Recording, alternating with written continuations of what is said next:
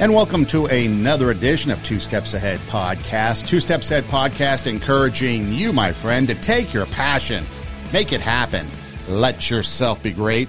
I'm Son Edom, and coming up on the show, the state of education continues to be in upheaval. Do you agree? Well, maybe if you have kids in school, maybe you see it more than if you don't have kids in school. If you have kids versus if you don't have kids. If you look at it from the perspective of politics or through the lens of politics, your view on education or views on education might be one thing compared to maybe just a parent who wants their kid to be educated. And so that's what we're going to be talking about today. Now, before we jump into it, keep in mind that this has been ongoing through the ages. Always school, home life, parents, interaction with teachers, students, the whole dynamic, okay? And it's evolved. Obviously, it's evolved throughout the years. But recently, like a lot of other states in the union, Nebraska, their legislature, their unicameral, is introducing a Parents' Bill of Rights. Now, when I say Parents' Bill of Rights and education, what comes to mind? Take a moment. Think about it. Basically, what this will allow is for parents to know what's in the curriculum of education, what books are in the school's libraries, and they will have control, how much control to be determined, but have control over what is taught. Parents can then sue if they don't like what they see. A lot in there, isn't it? A lot to be figured out. I mean, think about suing a teacher because you don't like a book in the school library. I mean, what's going to happen to the Dewey Decimal System if we start suing librarians? It's going to fall apart and wreak havoc on our libraries across America. A Bill of Rights was proposed in other states such as Florida, Kansas, and Missouri. Overall, 84 similar bills were filed in 26 states last year. This according to Georgetown University, their think tank called Future Ed. So again, where do we stand between the relationship between parents and schools, school boards, education, and what rights do parents have? Now, if you think back a couple years to the Commonwealth of Virginia, you might recall this whole thing going on between parents and school boards. And so if you ask, should parents have a say, former governor of Virginia, Terry McAuliffe, said absolutely not. Parents should not have any say when it comes to the education of their children. Meanwhile, current governor of Florida, Ron DeSantis, says parents should absolutely have a right in saying what they're being taught, or as it goes, their kids are being taught, and thus the bill in Florida. And so it's one of those things. How much control, how much influence, how much should parents be involved? Now, the Bill of Rights proposal has been inspired lately by fears from some parents that their children are being taught, amongst other things, sex education that is not age appropriate, critical race theory, which if you don't really know what the basis of it is, I'll let you know in a minute. They're afraid that critical race theory is a part of instruction for K through 12, and then inappropriate books that are being stocked in school libraries. And so what this does, this Bill of Rights, it creates a transparency portal in which parents can go on to websites, and it lists all the library books, learning materials, activities, and curriculum that is used for student instruction. The big thing right now is this SEL, social and emotional learning, and the materials that come along with that. And that's where they slide in, apparently, woke ideology, CRT, possibly transgender ideology, and so forth.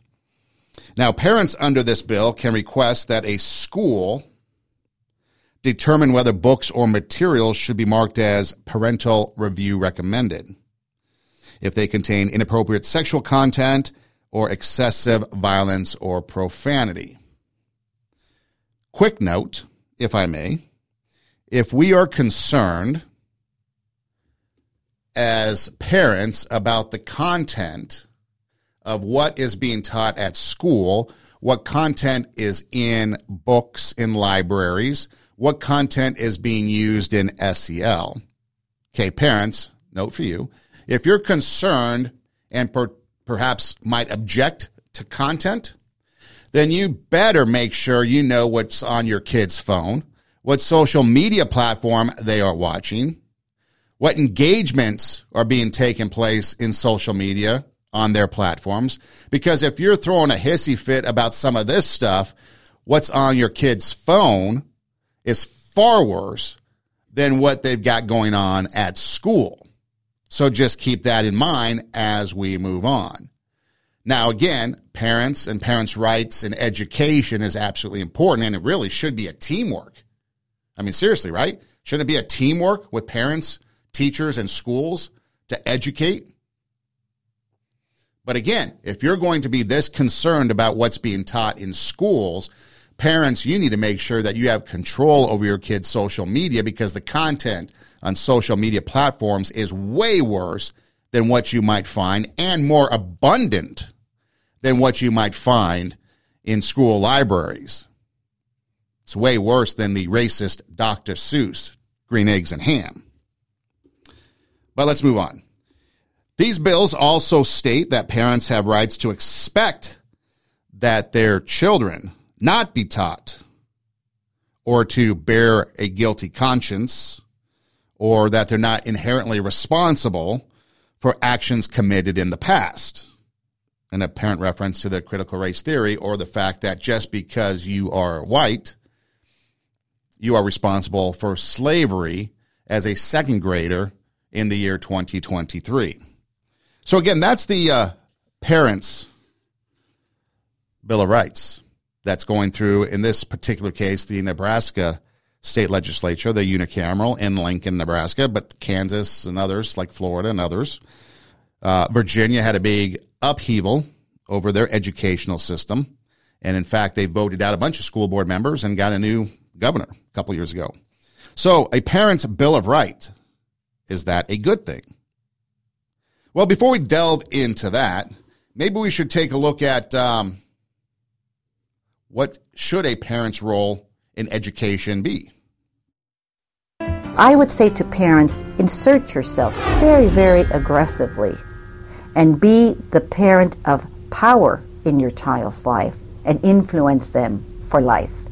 You can make the difference. You have to believe in yourself and trust that you are the most important person in this child's life forever. That's why this child was given to you and not to somebody else. And your job is a job for life. Whatever your children decide to become and whatever your children do in life, it is your duty and responsibility to love them and to care for them and to guide them and to be in their lives. So I would say to parents, accept that, because it is a wonderful role that you can play in somebody's life. And so there, the comments are mentioned that you need to insert yourself into your child's life. And of course, this goes beyond education, absolutely. Be a parent of power.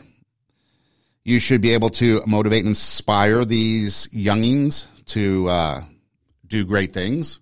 It's a job for life. I made sure that my parents had a job for life. Trust me on that.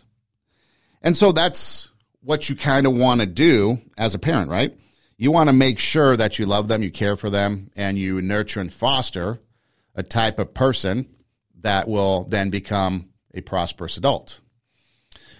Obviously, it doesn't happen all the time. There's a lot of checked out parents that use school as babysitting and various things. So again, we're not talking about a one-size-fits-all problem or solution to a problem. In fact, we're not talking about a one-size-fits-all problem.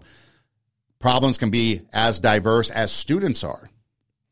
Okay? But what are we talking about specifically as parents and their roles in education? And again, should parents have a say in what is being taught to their kids?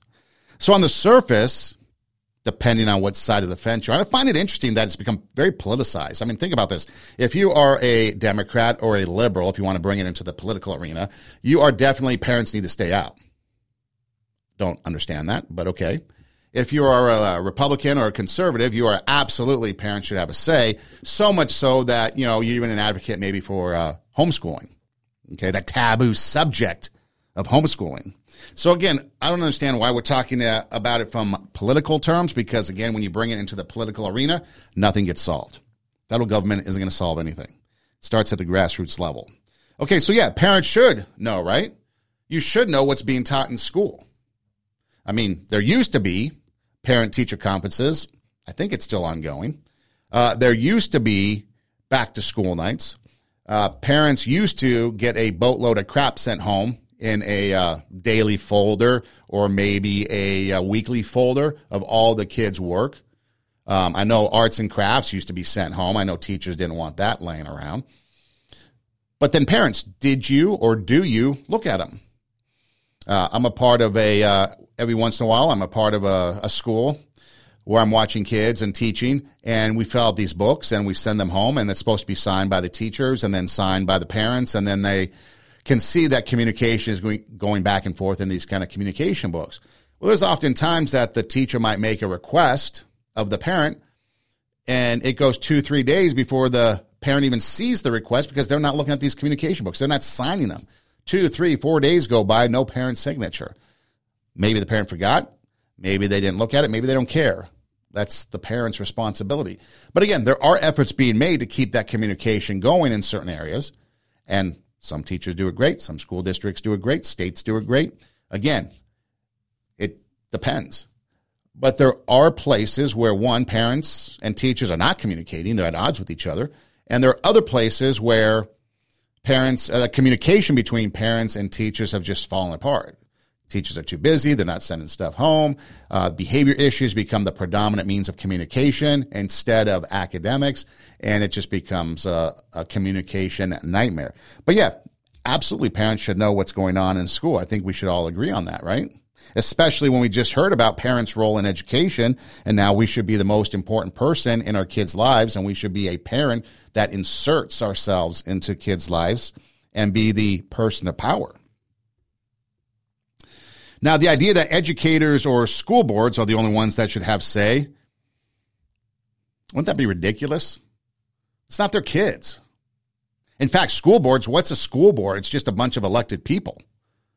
Maybe a bunch of elected people that were elected by people that don't have kids in school. Do you ever think about that? So you get elected by the constituency in a school district, but maybe you don't even have kids in school. And a lot of times people use school boards as a springboard to a future political office.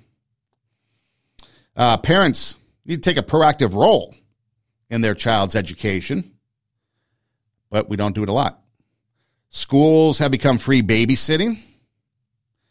Parents are checked out.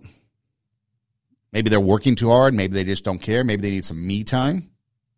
Unfortunately, I've been a part, well, not saying unfortunately, fortunately, I've been a part of the education system for a very long time in many different capacities. From teacher, custodian, coach, I mean, you name it. What's that? PTO, parent-teacher organizations type stuff, those type of advisory committees, although not PTO specific, but, those type of things, executive board members. So I've seen a lot, been a part of a lot. And unfortunately, there are times, I remember specifically, this happened many, many years ago, and it still kind of crushes me every time I hear about it. There was a student every day would get dropped off at 6 a.m. for pre-school daycare, before the school starts daycare, morning daycare. And then the mom wouldn't pick up the kid until 6 p.m. when after-school daycare closed. So the kid's at school for 12 hours. One time, I was curious as to why. Was the mom working late? Was she a single mom? What was the deal? Well, what happened is she did work, an early shift, but she'd get off, I think, work about 3 or so, maybe 3 or 4. And then instead of picking up her kid, she would go get her nails done. She would do shopping. She'd do all these things and leave her kid at daycare. And I thought that was kind of one of the most horrendous things that you can do to a kid is leave them in daycare while you go take care of yourself and pamper yourself. You should pick up your kid. But again, there's people out there, parents out there that will do that. On the flip side, I knew another kid whose dad was a single dad, And he got dropped off at the donut shop across the street because the donut shop opened at 5:30, and the dad had to be at work at 6 prior to when morning daycare opened. So the kid would be at the donut shop and then cross the street and go to daycare. Now, fortunately, after school, he wasn't there very long. Dad would come pick him up. So again, you've got all these different things. So I know it's as independent as the families, okay? It's a diverse problems as the family. But here is just in the same school, the same school year, the same class, 2 kids having to deal with parents dropping them off and dealing with education and daycare and work and so forth. But 2 different ways to approach it. How would you approach it, I guess? So yeah, we should take proactive roles. Parents should take proactive roles and not allow schools just to be babysitting. Or you shouldn't be checked out. I mean, kids got to be the first and most important thing, right? You got to remember, too, that teachers, they're not perfect, okay? They are people. They come with problems, everyday problems, just like you and I, just like parents. They've got personal biases. They've got opinions. They've got their own ideology, belief system. So where's the balance between that and having it being introduced into the classroom? That's a fine line. In fact, I've had conversation many times with educators about where do you draw the line when it comes to your ideology, whatever it is that you believe in, and bringing that into the classroom. And for the most part, it goes back to, at least with the people I've talked to, an awareness of what is educational versus what is personal. At least these people, these educators, thought about it. I mean, think about what happened in Virginia, like I mentioned earlier, right? Became politicized very badly. The Virginia school boards of Loudoun County, Fairfax County, remember those? Introducing CRT. And so parents were upset about that, so they would go to the school boards. And then what happened? Members of the school board called these parents domestic terrorists, wanted the National Guard called in for parents protesting at school boards what was being taught to their children. And then school boards would cut mics, shut them out, kick out the open comments sections, and do all kinds of things. Why are you on a school board if that's your mentality? You should not be on a school board, because we'll find out in a little bit reasons why. They wanted, recently, okay, so that was a couple years ago. Now, recently, same area, they started to withhold academic achievement from smart and successful students in the name of equity because other students failed to achieve. They had a lack of achievement.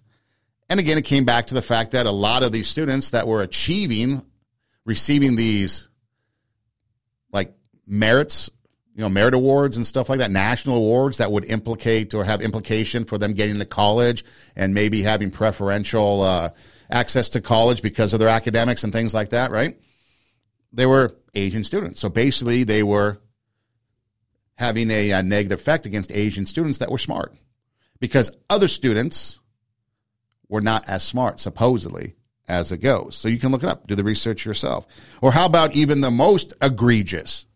When a school board was covering up a sexual assault because it didn't fit with the LGBT ideology of same-sex bathrooms versus bathroom of how you feel. So again, school boards have become very dangerous. So again, when you look at the surface of the Parents' Bill of Rights, you might think, okay, yeah, parents should have a say, but really sue teachers, sue school districts? Well, maybe not. Well, as you dig a little deeper, maybe it's required in some cases. Now you might be thinking to yourself, okay, parents are going to sue. Well, I think most parents have common sense. And again, common sense, using your brain, looking at the evidence, looking at what's going on, reason, logic. Those are things we've lost in America. Common sense, reason, logic. That's how I approach the show. And I've mentioned it before in other episodes. Common sense, logic, reason, and then do the investigation or looking for the information, the research I do myself beyond the headlines. Okay? Nobody's going to just tell me information and I just accept it. I'm going to do the research on it. Another quick example. Ohio School District. they are struggling. Apparently, there was an undercover video in which staffers were saying that they mislead parents who oppose critical race theory and other related concepts that are being taught to their kids. Iowa and a couple other states had teachers on these undercover videos get caught admitting to lying to parents about what's being taught. So again, if you don't know what critical race theory is, basically it's an academic concept that I guess goes back more than 40 years. And the core idea is that race is a social construct and that racism is not merely the product of individual bias or prejudice, but also something embedded in legal systems and policies. So basically it's systemic racism. And if apparently you don't agree with somebody else, then you're just racist. If it doesn't benefit somebody else, you're just racist. And so you could do the research yourself and look up more. But that's on the premise of what it is. And then you have other things that are being introduced. Transgender ideology. You know, we talked about bathrooms. There's that whole thing about athletes. Should transgender athletes compete on which teams? You've got CRT, wokeness, all in education. I mean, think about most recently, what was the biggest or latest news headline trend? Transgenders reading school kids' stories at libraries, or young kids going to drag shows. See, nobody cared about transgender ideology until you brought kids into it. That's when people started to really care and take note. That's when the fight began. You leave the kids out of it, go do your thing. You bring kids into it, now parents are going to push back. Would you not? If you had a pedophile, a convicted pedophile, I'm not saying transgender people or anything. It's a different analogy. But if you knew somebody was in proximity to your kid that was dangerous, would you not take action to remove them from that environment? Yes, you would. At least I hope you would. Now, again, when you bring it to drag queen story time, are the drag queens really a danger? No, they're people. However, when you sexualize it and you bring them to these shows and you start to sexualize it, it becomes a problem for parents. And parents don't want that. And yet now people are doing that. What about pronouns? All kinds of headlines about teachers and school districts telling teachers not to inform parents about decisions regarding pronouns. By the way, pronouns is the most dumbest thing ever. When we're arguing about which pronoun you are, and I think it's the most hilarious thing in academia, because if you understood exactly what a pronoun was, I refer to myself as she, they. Okay, well, I don't refer to you as a pronoun. I refer to you as a proper name, whatever your name is. I talk to them, I'm going to refer to other people in terms of pronoun. So you can identify as whatever the hell you want to identify as, but when I'm talking to this person and you're not in the conversation, it doesn't matter. I'm not talking to you. I'm talking to this person, referring to other people through the use of pronouns so that people can understand what is going on. Have you ever tried to read an article or something that included these pronouns? They, them, don't know what's going on. So again, the pronoun thing is the most ridiculous thing in the world. How about the fight against charter schools? What about problems with the unions? I've got some information about unions coming up in a little bit that I want to share. What about taxes that are funding schools? If I'm paying my taxes and my taxes are going towards funding, shouldn't I have a say as to maybe what's going on? See, school's funny because colleges and private schools, it's the only place where you pay them and they tell you what to do. I've always found that fascinating. When I was going to college, I'm chunking out money to take classes and then they tell me what to do. That's the most asinine thing in the entire world. If I'm paying for something, I should have a say in that. Now, granted, there's standards and stuff. I think we should revolutionize and kind of revamp the whole educational system, including what it takes to become a teacher, who can teach and things like that. Because we've gotten way off course. It's too much about the money, which we'll get to in a minute. What about things like Common Core? Remember Ebonics? If you don't know what Ebonics is, it was a form of language that came out of the Oakland School District that utilized African dialect with English language, basically became a sort of slang. So go look it up. But these were all things that were just kind of being brought into schools that people have kind of pushed back on that has gotten us to where we are today. And so again, what does it bring us to? It's no surprise to anyone that we have a major teacher shortage this year. Teachers are walking out of schools this year at an alarming rate. And you want to know why? I'll tell you exactly why teachers are quitting. Coming home mentally, physically, and emotionally exhausted. Some teachers are coming home having endured being hit, kicked, bit, slapped by students. And we're exhausted to the point where we can't even take care of our own kids because we are so drained at the end of the day because of all the stuff we're dealing with at school this year. The kids this year, they don't know how to play with each other. They don't know how to stop playing with each other. They don't know how to sit down, be quiet, to not call their teacher's name 100 times. We have had to reacclimate them to being in school again. Some of them haven't been in school for 2 years. I don't understand why we're just picking back up business as usual. We are absolutely dog tired and exhausted. We have to do something because what we're doing is not working. We got admin and district officials shouting practice self-care while continually adding a million things to our plates. If y'all really cared about us practicing self-care, we wouldn't be made to feel bad when we need to take a mental health day or when we have to take a personal day off.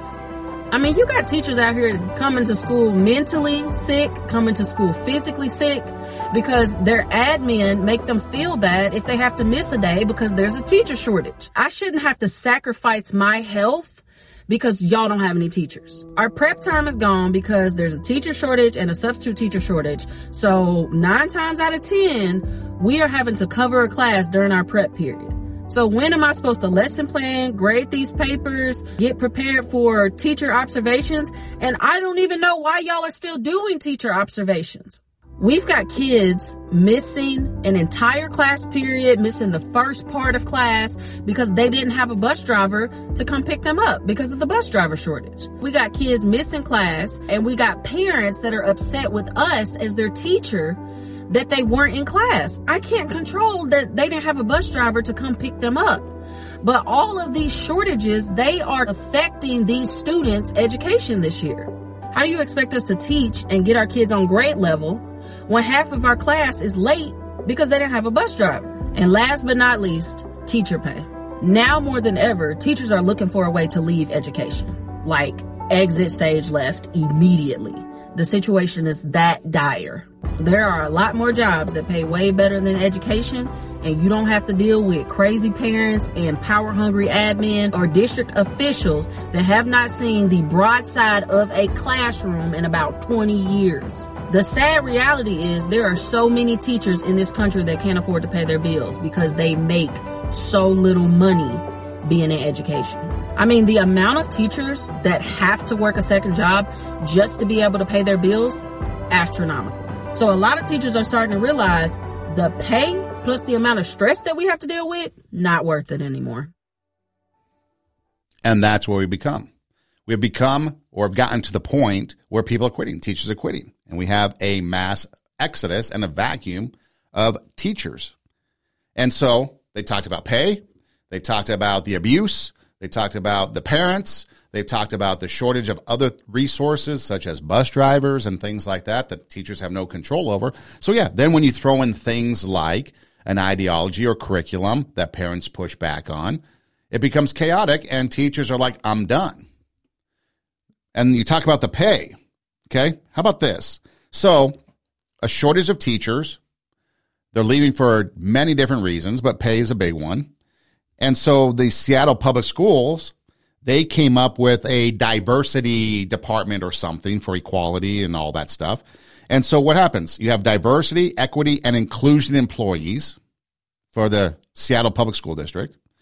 Okay, some guy by the name of James Bush was making $241,000 when he got promoted to Chief of Equity, Partnership, and Engagement. And again, it's all about inclusion and race relations and things like that. Okay, go look it up yourself because it's endless of what it could be. But almost $100,000 raise just from going to whatever he was to Chief of Equity, Partnership, and Engagement. Does that have anything to do with the classroom? Probably not. Has he ever been in the classroom? I don't know. But again, $241,000.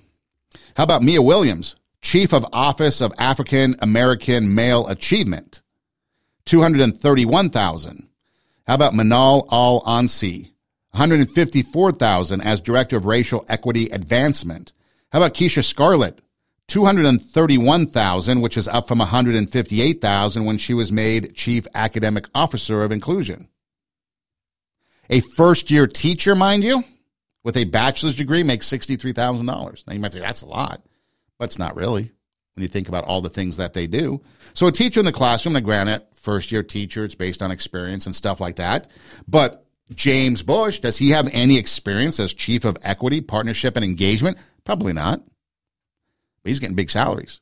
So what happens is you got these administrators that sit disconnected in their administration offices making big bucks, doing whatever it is they do, kind of like a mini Capitol Hill where they just sit there and engage in whatever that comes across, and they're disconnected from the classroom.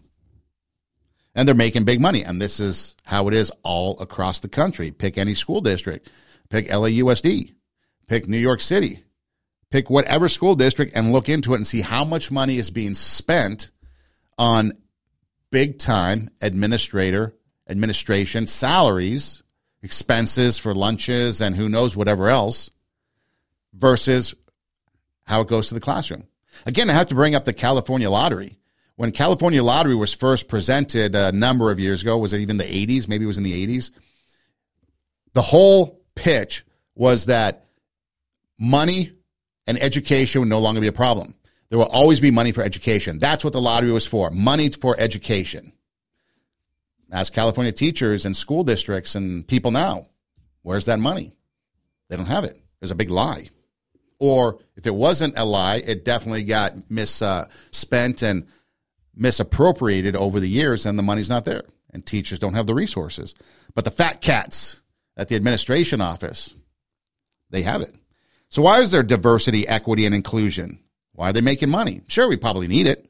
But do they really need to make extra amounts of money? Do you really need to go from $151,000 to $241,000 just because you got promoted to Chief Equity, Partnership, and Engagement? Probably not. Imagine that $90,000 going towards an elementary school in the district instead of this fat cat's wallet.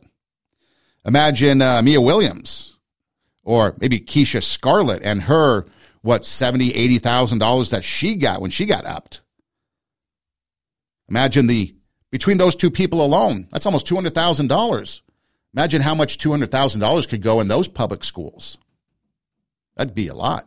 Teacher salaries, resources, hiring bus drivers so students can get to school on time.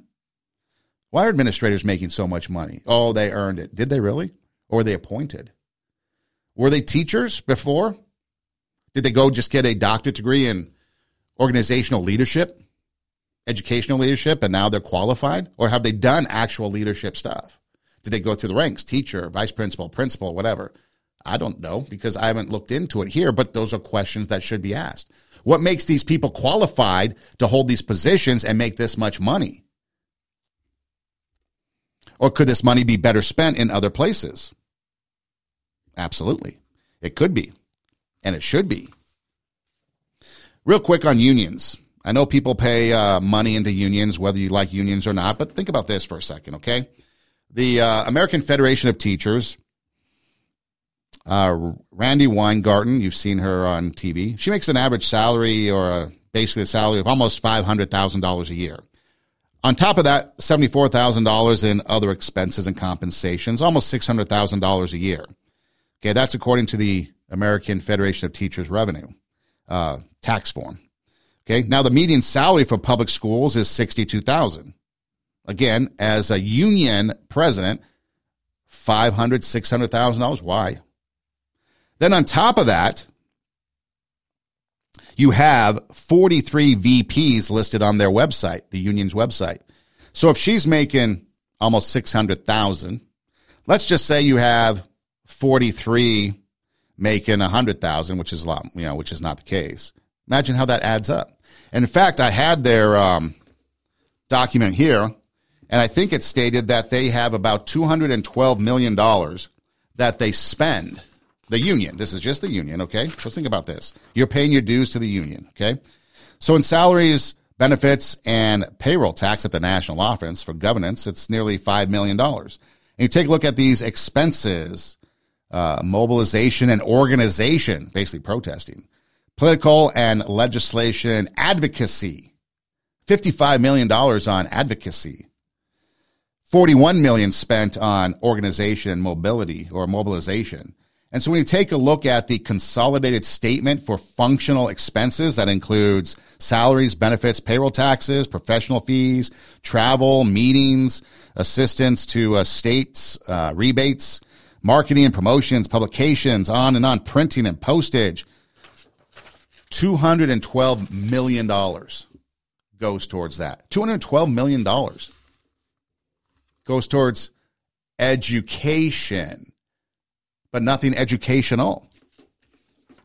So a lot of money is being spent, and it's not benefiting students, not benefiting teachers, not benefiting anybody academically or educationally. Sure, unions they sit there and they may say, we're going to help you with salaries and negotiate contracts and stuff like that. But to the tune of $212 million, to the tune of $600,000 if you're a union president. And that doesn't even include the money spent on the National Education Association. Okay, so what about kids? Fat cats are making their dough. So the program for international student assessment, which tests 15-year-old students around the world and is administered by the Organization for Economic Cooperation and Development. Well, U.S., they do these testings. The U.S. placed 11th out of 79 countries in science, but ranked 30th out of 79 countries in math, 11th and 30th. Now, I'm in a program where I help teach English and math. And yeah, people's reading skills are a lot better than their math skills. When math was numbers, people get it. When numbers became letters, people lost out. But 30th. So all these people having equity and all these unions and all this other stuff going on with administration, making all this money, teachers now leaving, we've got a teacher crisis, we've got a resource crisis, and now you look at the numbers compared to the rest of the world, and the U.S. isn't faring very well. U.S. scored 478 in math, which is below the worldly average of 489. It's well below the scores in the top 5, so not even doing well in math. Asia, Singapore, Macau, Hong Kong, Asian students doing well in Virginia, having their merits and their awards and their academic success acknowledgments denied or hidden because of inclusivity, diversity, because other non-Asian students aren't doing well. So now Virginia and the school boards are facing backlash because these Asian students have excelled. Well, it's globally. In science, the U.S. scored at 502, which is a little bit above the 489 average. But again, Singapore, Macau, Estonia, Japan, and Finland in the top 5. So when you analyze the U.S. results over the years, it's clear that the scores have been stable, they say, not declining, but there's no sign of improvement. Isn't that what you're supposed to do? No marked or detectable change in U.S. students' math scores since 2003 or science scores since 2006. So basically when these numbers come out, it's the other countries that are making the moves up and down. We're just staying stagnant. Last time I checked, stagnant isn't good. Stagnant water can draw mosquitoes. Mosquitoes may have malaria and other types of diseases. Things go bad with stagnant water, right? Stagnant education. That's where we sit. So we're staying stagnant in our education. Educational entities don't want parents involved. Parents want to get involved, and now there's a fight. Parents that don't want to get involved and are checked out, they're revered. And in the end, who is affected? It's the students. They have become pawns for an agenda. Need to overhaul the educational system. Probably should get rid of the Department of Education. Have they really done anything? Every administration that comes in, it just changes. So when the last president was in office, we had 4 years of conservative type policies, I guess, and thoughts. Now we have liberal. Do we really need the Department of Education? Probably not. Do we need unions? Probably not. Do we need to get rid of politics in school? The politicizing of our education? Absolutely. We should revamp teacher education. Obviously, we should look at salaries. What about reciprocity requirements? You take a look at the country now, a lot of people leaving New York, California, for example, New Jersey, going other places, people moving around, right? What's the reciprocity? If you're a teacher in one state, can you teach in another state? I don't know. Some states you can't. You have to go back to school. Are you really going to go back to school? Probably not.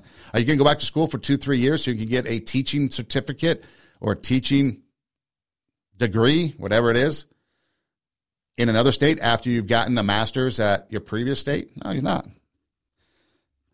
Financial reform.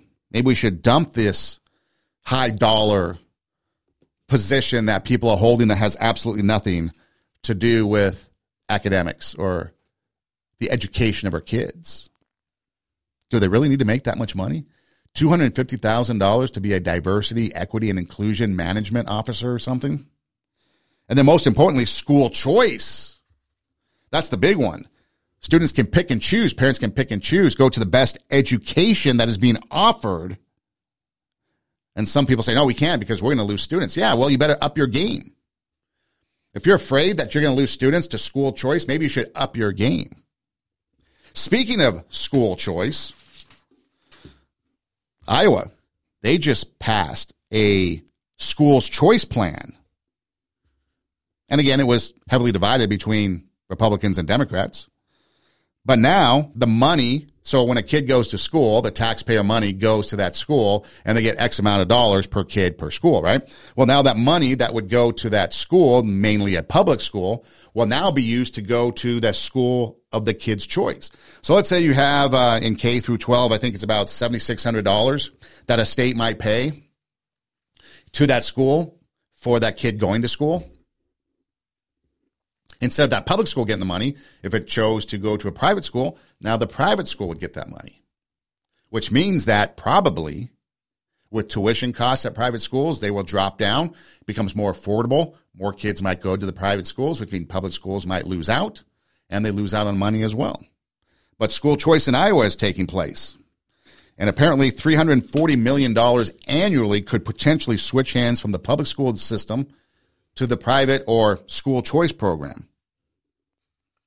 It's called, they're saying it's empowering parents. So that's one way that parents are becoming more involved in some state school choice. Other states, they don't want that. Here's a story from the New York Post, okay? New York Post. This was at the beginning of the school year, 2022-2023 school year. School starting, but don't count on getting answers about what your child is being taught. School administrators commonly lie or give parents the runaround, as the article goes. And it goes on to explain how parents get lied to by administrators and teachers about what's being taught. I guess there was some undercover video from an elementary school assistant principal in Greenwich, Connecticut, bragging that schools, or his particular school, pushes kids to think in a progressive way that he hopes will make them Democratic voters, quote. He explains in a video that when he hires as a vice principal, he looks at it from an indoctrination perspective teacher view. And he says that Catholics who are over 30 are automatically disqualified because they don't change. They're too set in their ways. Catholics are unlikely to acknowledge a child's gender preference or go against the parents. So you don't hire them. You don't hire somebody that might side with parents. You got to get rid of them. Instead, they go for younger people that you can easily indoctrinate. And it goes on and on. Another one, somebody from the Trinity School on the Upper East Side of New York swears, I guess this is Jen Norris, director of student activities at Trinity School on the Upper East Side, swears she'll never allow a Republican speaker at the school, not on my watch, quote. Secrecy is the problem across the country. Officials discourage parents' inquiries and throw up roadblocks to those who persist that want the information. Jackie Homan, who has 3 sons at this Greenwich high school, says that when she questioned the curriculum at the Board of Education meeting, they laughed her out of the room. When she filed for a Freedom of Information Act request after months of runaround, got some information, but not what she was looking for. And again, got nothing when it came to SEL or the social and emotional learning, which is where your CRT and other things come in. And the school said she couldn't have that material because it was copyright. However, it was then pointed out that all material is copyrighted at schools. How about Pennsylvania's West Perry School District? Same pretext to turn other inquiring parents away. Now, it's copyright. We can't give it to you. When a Fort Worth, Texas mother released or requested a list of books that her children were being assigned, the school district told her that she would have to pay nearly $1,300 for someone to compile that list. You want the list? You have to pay $1,300 for it. New York Post article. Things going on around this country. SEL. Classes shrouded in secrecy. Social and emotional learning meant teaching children to control their emotions and get along in class. I guess that's originally what it was. You're going to control emotions, how you're going to resolve conflicts and things like that with your peers. But now apparently it's transformative, which means that the American Federation of Teachers wants to use it to promote social justice. And it goes on and on. And like I said, a school from Idaho canceled language arts in response to people's or parents' protests over SEL. It's on and on and on, the fight between teachers and parents, teachers and schools. Why is a vice principal dismissing Catholics? Because he has a political agenda. Why is this other school district not giving the information to the parents? Because they're hiding something. If you have to do something in secrecy, or if you're keeping something from somebody else, chances are it's probably wrong, right? If you're in a relationship and you keep secrets from the other person, you're probably doing something wrong. Not always. Maybe a birthday's coming up or something like that. Or maybe you don't want to get your ass kicked. So when that significant other says, you like my hair? Oh, yes. Do these jeans make me fat? Oh, no. So you may lie to protect yourself. But again, why are you doing something in secrecy? Why are you lying? Probably because you have an agenda that you don't want out there. And that is where it becomes wrong. And so at first, when I was reading this whole thing about parents and their Bill of Rights and the transparency, but then when I saw the suing part, I was like, well, that seems to go a little bit far. But then as you delve into it more and more, it kind of makes sense so that parents have the ability to combat some of this stuff that's going on. I know if I had kids in school and I had to endure some of this, and let's say I just went and questioned something, and I was getting the runaround, that'd piss me off. I'd want recourse. And if I could sue, I'd slap a lawsuit on that person. Absolutely. I wouldn't do it willy-nilly just because, but it would be a great resource for me to be able to do that. Or then what about this teacher? Kristen Pincer. I've used it on the show before. She was bragging on social media. I think she ultimately got removed from the classroom, but she was bragging on social media about this. Okay, so during third period, we have announcements and they do the Pledge of Allegiance. I always tell my class, stand if you feel like it, don't stand if you feel like it, say the words if you want, don't have to say the words. So my class decided to stand but not say the words. Totally fine. Except for the fact that my room does not have a flag. It used to be there, but I took it down during COVID because it made me uncomfortable. And I packed it away and I don't know where, and I haven't found it yet. But my kid today goes, hey, it's kind of weird that we just stand and then, we say it to nothing. And I'm like, oh, well, I got to find it. Like, I'm working on it. I got you. In the meantime, I tell this kid, we do have a flag in the class that you can pledge your allegiance to. And he looks around, he goes, oh, that one? So here, a teacher making a mockery of the Pledge of Allegiance, making a mockery of the American flag, lying to a student because she said she's working on it, but she wasn't. You can see in the video that she's not working on it. She's trying to impose an ideology that she believes in into students. So now what if a parent wanted to question that person, that teacher, about that ideology that she's spreading? What's that going to look like? How does that affect the student? But again, a teacher lying? What happens when now we are teaching students to lie? It's a mockery, is what it is. It's a mockery of education. The fact that she was removed is probably a good thing. And it goes on and on. There's all kinds of teachers out there like that they have an agenda that they want served. They're not in it for the education. I don't know why you would teach such a hard and demanding job if you're not there for the kids. If you're not putting the kids first, you probably shouldn't be teaching. Go be an activist someplace else. Go join a think tank or an organization and go march. But no, they want to indoctrinate kids because, again, it's a heart problem. What's on the heart comes out. So on this teacher's heart, when she was lying to the student, making a mockery of it, laughing about it, her deception, that's what's on her heart. That's what she believes. That's what she lives. She's not out there to make anybody great. She's not out there inspiring and motivating people to bring out their inner greatness. She's doing just the exact opposite, bringing out the worst in people. That's the example that she is setting. You know, the other thing, too, when you think about it is, what is it that people are in education for? I mean, back in the day, it was about giving kids an opportunity to get ahead, giving opportunity for students to be able to maybe get out of where they're coming from, going new places they've never been. I'm a firm believer that education opens up doors that people may never see if they didn't have their education. You know, think about that. Think about how education can open up things. And I've been in situations, and I'm currently in a situation with a job teaching where I'm starting to see the benefits of that. You're teaching and kids are achieving, students of all ages are achieving. And now it's opening doors to further education, opening doors to maybe better paying jobs, opening doors to a better lifestyle, because it's all about me trying to help a student live the life that they want to live versus living the life they have to live. Sure, I get paid for it. I mean, we have to have a job, right? So why not do something that can help others? Because after all, when you look at it, what's the prize? What's the prize in education?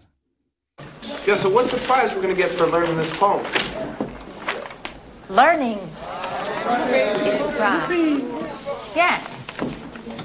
Knowing how to read something and understand it is the prize, okay? Knowing how to think is the prize. I know how to think right now. Okay, well, you know how to run, too, but not the way you could run if you trained.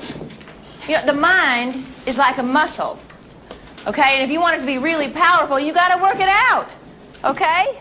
Each new fact gives you another choice. Each new idea builds another muscle, okay? And it's those muscles that are going to make you really strong. Those are your weapons. And in this unsafe world, I want to arm you. And that's what these poems are supposed to do? Yeah. Hey, try it. You're just sitting here anyway. Look, okay, if at the end of the term you're not faster, stronger, and smarter, you will have lost nothing. But if you are, you'll be that much tougher to knock down. Education makes you stronger. It really does. Whether you use it or not, it makes you stronger. It makes you more in the know. Recently, you just see a lot of people getting educated via Twitter and social media, and that's why we're in a problem state that we're in socially. So again, I go back to the very beginning. Should parents have a Bill of Rights? Well, it shouldn't get to the point where we need a Bill of Rights, where we need legislation to allow parents into the classroom. That should have been done through mutual respect and teamwork. But instead, now we have to have legislation because educators don't want parents to know what they're doing. They're domestic terrorists. They shouldn't know because it's not their kids. It's my kids. It's the school's kids. No, it's not. And so we have legislation now. Should there be lawsuits? Shouldn't be. But if that's a recourse, then maybe we need to have that. Maybe we need to have parents with a path to be able to take action if necessary. But what it comes down to really is communication. Parents and teachers and schools should be working together, not against each other. Kids, students, they're not pawns in a political agenda, but that's what they become. We no longer care about students' education. We care about indoctrinating them with a political ideology. It doesn't matter what the future is going to look like because we're living in the now. And that's a shame. That's too bad. We should be pushing our kids to achieve. We should be pushing our kids to get us into the top 5 globally when it comes to that academic research and academic testing. We should be striving to have higher reading levels. We should be striving to have higher math levels, science levels. But instead, it's all a political game. Parents should be able to go to school board meetings with requests and conversation. And school boards should be open to it, but they're not. We should be investing. Parents should be the most powerful influence in their kids. They should have a powerful influence. Not complete, but should be a powerful voice in education, because after all, it's their kids and they should have say in it. But if you're going to have 2, 3, 4 people on a school board, or maybe a few administrators in the office sitting in their castle with their high salaries, making things, making decisions without input, it becomes wrong. It's got to be a community. And again, it starts at the grassroots level. It starts at the grassroots level, and then from there, in our neighborhoods, in our communities, in our local schools, putting kids first, putting their education first, working together as a team with parents, with teachers, administrators, with school boards, with outside organizations, athletic coaches in the community, athletic coaches at the schools, civic organizers, civic organizations need to come together and be able to create an environment that fosters the path to success for kids and not the path to self-promotion. I'm going to do this because if I do, I will get a better position down the road. Sure, we want promotion. Sure, we want rewards for doing a great job. I'm fine with that. But this is a selfish, narcissistic agenda. I want to serve on a school board and assert my authority and my political ideology so that way then I can run for city council. And then from there, maybe county board of supervisors, and then maybe state legislature, and then maybe end up on Capitol Hill in Congress somewhere. And that's what it's become. And when you get to the college campus, it's a whole new ball game. That's steroids to the 10th degree when it comes to all of this that we've just talked about. So again, if you're a parent and you're concerned with all this, great. Keep pushing. But you should also be concerned about stuff that's going on outside of school. Who are they hanging out with? What's on their phone? What social media are they engaged with? What content are they watching? What movies? What video games? What music? If you're not concerned about that, you're a hypocrite. Because that is far more influential on kids today than, unfortunately, academics are. More people can tell you what the latest TikTok trend is or how to do the latest trendy dance. But yet they can't give you algebra. They can't give you math equations and solve it. They can't. It's something that needs to be changed, and we need to work together. This is Two Steps Ahead podcast, encouraging you to take your passion, make it happen, let yourself be great. I'm Son Edom. Hey, check out our website at radiowarp.com. That's radio, W-A-R-P, radiowarp.com. You can scroll through there and you can click on the Two Steps Ahead podcast logo, and all of our shows pop up in video form. And then there's a link to our SoundCloud account, and you can click on that, and it takes you to the audio page where you can download audio and take it with you on the go. There's also some other things on radiowarp.com that you can enjoy, other podcasts. And there's a listen live button in the upper right-hand corner. You can click on that and listen to the podcast as it's scheduled throughout the week, or you can listen to some music that's being played. It's a 24-hour streaming radio station, so check that out. Instagram, TWO, Two Steps Ahead podcast, Linktree link in the bio. Click on that and all of these options come up. You can listen to the show anywhere you listen to podcasts. And if you are lost, just do an internet search, TWO, Two Steps Ahead podcast, and we pop up. Hey, take your passion, make it happen, let yourself be great. I'm Son Edom. Hey, thanks for listening. Do tell a friend, and until next time, God bless.